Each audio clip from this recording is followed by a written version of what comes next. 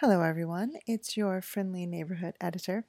And I know that hearing my voice usually does not mean good things for your podcast listening experience. And I am sad to say that today it does not. So, when I went to begin editing the next session of our wonderful Kindled Magic Pathways, we discovered that we were missing an audio file for Glen. And Glen was definitely present for this session.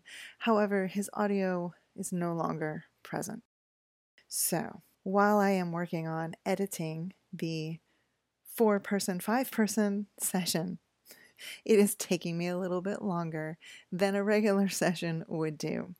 And also, I am crossing my fingers in the hopes that Jonathan is able to find the Glen audio for that session. It's not looking very good, though. This is your warning that the next 3 episodes will be Glenless, but Glenful. We will all be exercising our imagination to fill out the in-betweens for Glen. At any rate, I will have an episode for you next week. It will require a little more imagination than usual, and no worries about the session after that. We have all the audio we need there. At any rate, I hope everyone has an excellent week, and hopefully you won't be hearing my voice next week.